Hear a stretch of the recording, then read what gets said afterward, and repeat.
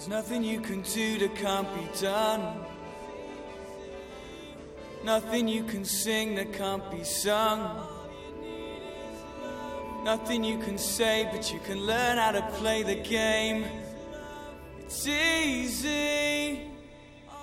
I think what the theme that stitched our conversation together was a belief that in politics and in life, the quality of empathy, the ability to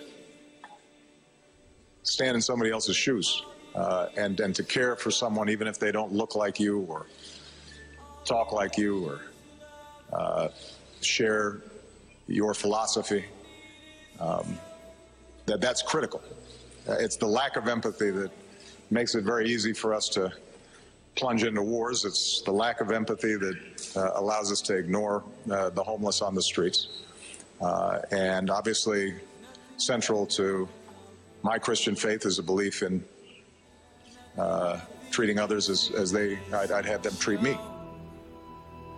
Nowhere you can be that isn't where you're meant to be. It's easy.